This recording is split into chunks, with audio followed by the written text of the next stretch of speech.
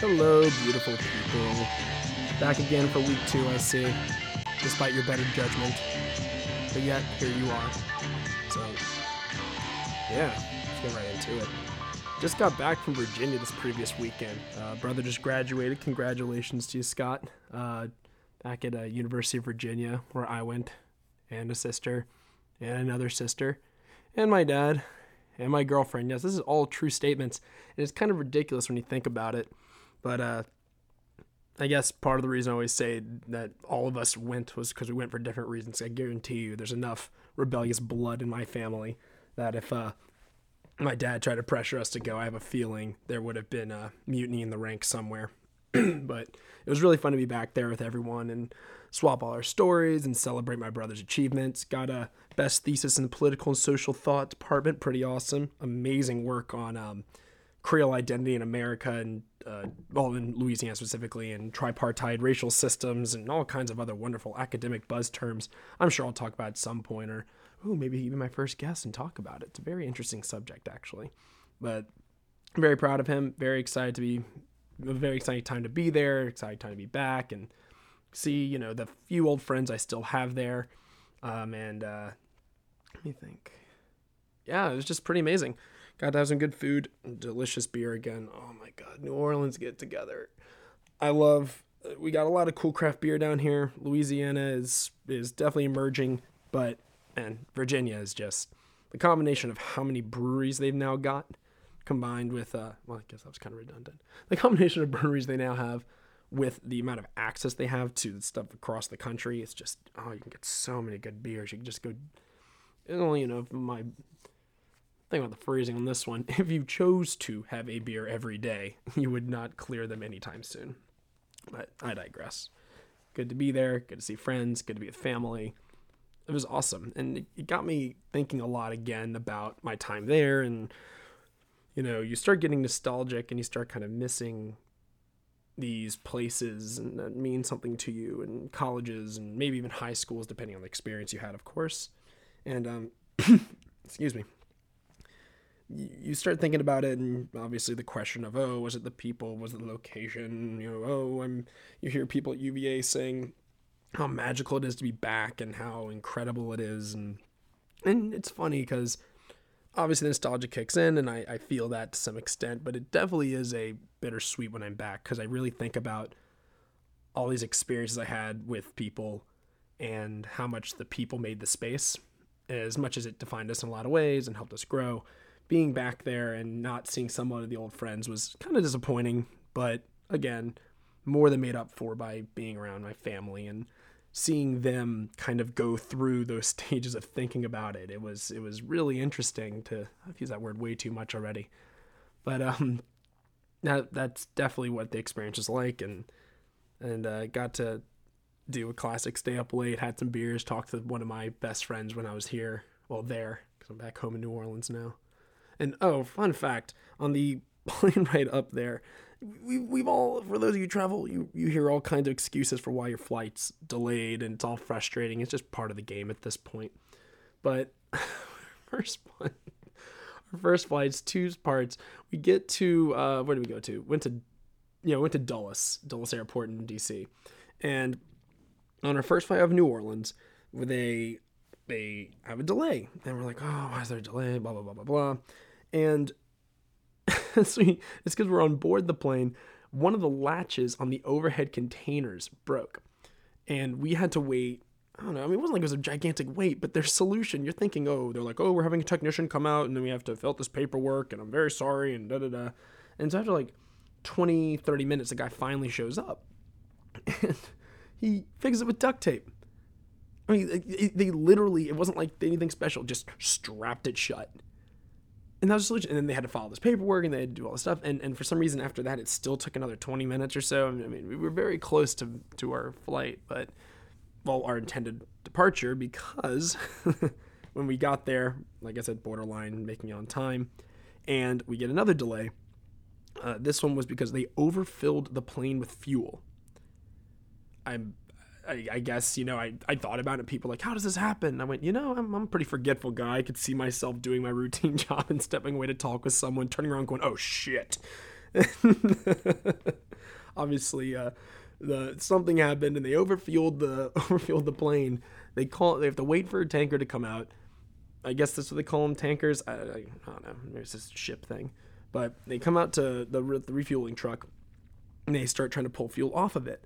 That one didn't have enough room, so they had to wait and bring out a second one and unload from that one. It was just such a like weird set of delays. And I know my life's so exciting, right? Telling you about the nature of my life is just mildly interesting, but it was, you just look at it and you're like, man, this is such a ridiculous industry, airlines, all this stuff. Oh man, I'm a hop and a skip away from a joke about airline food, aren't I? I'm just gonna stop now while I'm ahead or mildly behind, depending on your frame. But got there and did all stuff, and now I'm back and trying to get back into the swing of things here again. Naturally, tons of editing. Naturally, filmed way too much over there with the Blackmagic, and it was good though. Got some nice coverage of the beautiful weather there, and I don't know if any of you are familiar with UVA, but it's absolutely beautiful. Campus or grounds, as we called it there. It's trees, grass, beautiful old brick buildings with the whitewash that we've all so come to love in Old Virginia. But right now that's actually all rendering, tons of footage from that, and as well as had the pleasure of the other footage I'm rendering is with a student down here. I got asked to not really mentor, but I had a kid from my old high school shadow me who's interested in film. Really nice kid named David. And David was really cool and came out and definitely has a flair for cameras and enjoyed it. I think I probably overwhelmed him with too much information, as I usually do when I get excited about cameras, but he seemed to really enjoy it.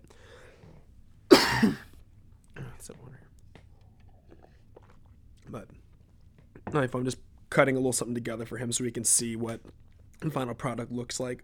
I had him shooting on a little Canon Rebel, which I don't know the yous out there who do any video work or stuff and have used DSLR cameras. They're still impressive, but definitely kind of over them at this point. Ready for the God.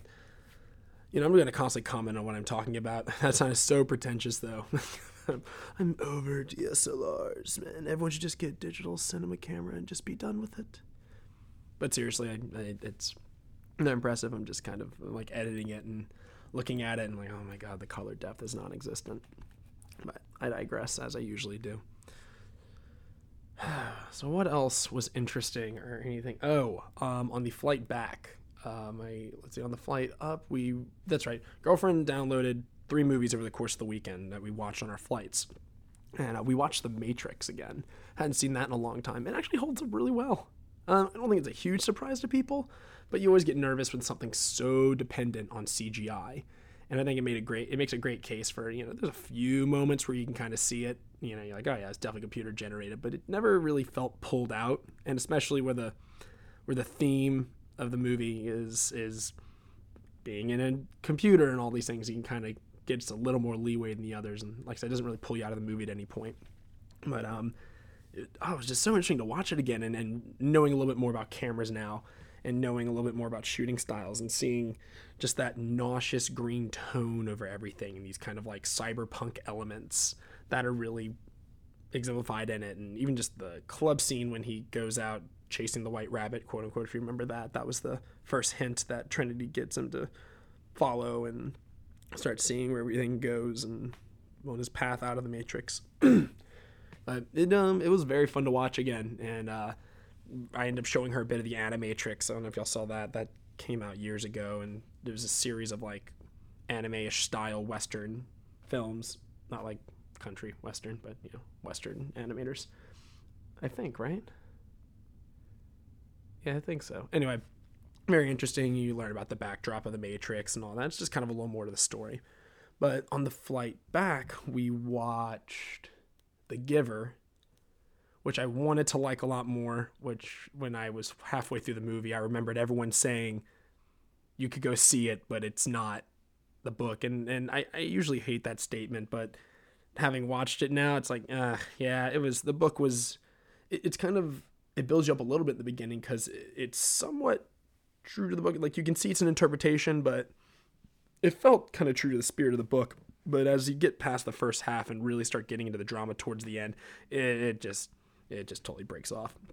And Jeff Bridges' performance. Jeff Bridges' Jeff Bridges apostrophe S performance was actually pretty good. I liked him as a character, and I liked the way they did the coloring in it. Obviously, it was all black and white in the beginning, and as Jonas, if you remember the story, he's like kind of sees color a bit, and the Giver transmits to him how to see color. By the way, sorry if y'all never read it. I imagine most people have, but it might be a silly assumption. But if you haven't seen it, look up the premise, and I don't want to bore everyone.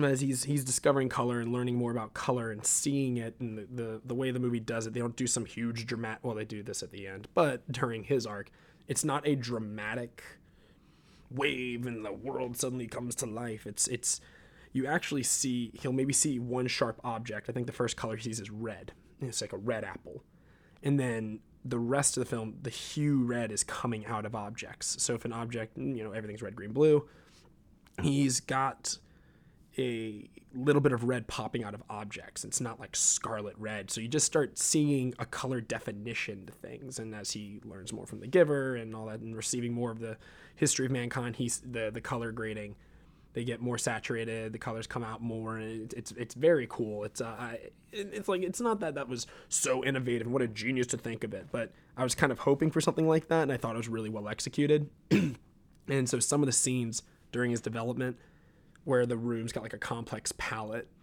the way they grade it kind of changes the whole mood. It's nice if you're into coloring and cinematography and just want to see kind of a simple idea of just kind of how to play with it. I definitely would recommend watching some scenes from that. And he had a really good piano scene I loved, where the kid never heard music, and he's showing him a piano, and the music's just very minor chords he's playing, and explaining to him about emotion and difference between emotion and feelings, and the music's building up, and he just grabs him by the wrist and all of a sudden like transports him to a memory of a wedding and music. And it was just little things like that. I definitely think the movie was fun to watch and had something to take away from it. So most of that probably meant nothing to those of you who hadn't read or seen the book. Read the book or seen the movie. But, it was interesting, and I enjoyed that. And then we watched Still Alice. God, that was depressing. Woman, she's a linguistics professor, top of her field, very big deal, teaches at Columbia, gets early onset Alzheimer's. I cannot remember the actress name for the life of me, but she did an amazing performance. I think she was up for an Oscar nom when it came out, the year it came out. It was a few years ago, and it was interesting seeing Alec Baldwin was her husband, and for once seeing him not be an asshole. He was a very sympathetic character. He wasn't like perfect. He had these moments of disbelief and when it started, but he like quickly came around, understood what she was, trying to understand what she was going through. And you definitely see through him and his kids, their kids, you kind of see a bit of how the family suffers, but it wasn't just all about them. It was very much focused on her and what it is, especially as someone who is obsessed with linguistics, like the language goes first. So it was very, very depressing, just basically watching the arc of her, just her mental state deteriorating. And, mom being a neurologist and all, it felt like kind of interesting to watch, having been raised in a household kind of aware of some of that stuff. But just the only thing I complain about is that it's just so draining. It's like seeing an Aronofsky film. There's no comic relief.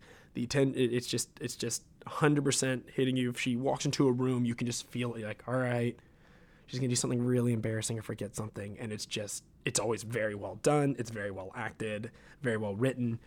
Man, that was a draining movie. It was so depressing.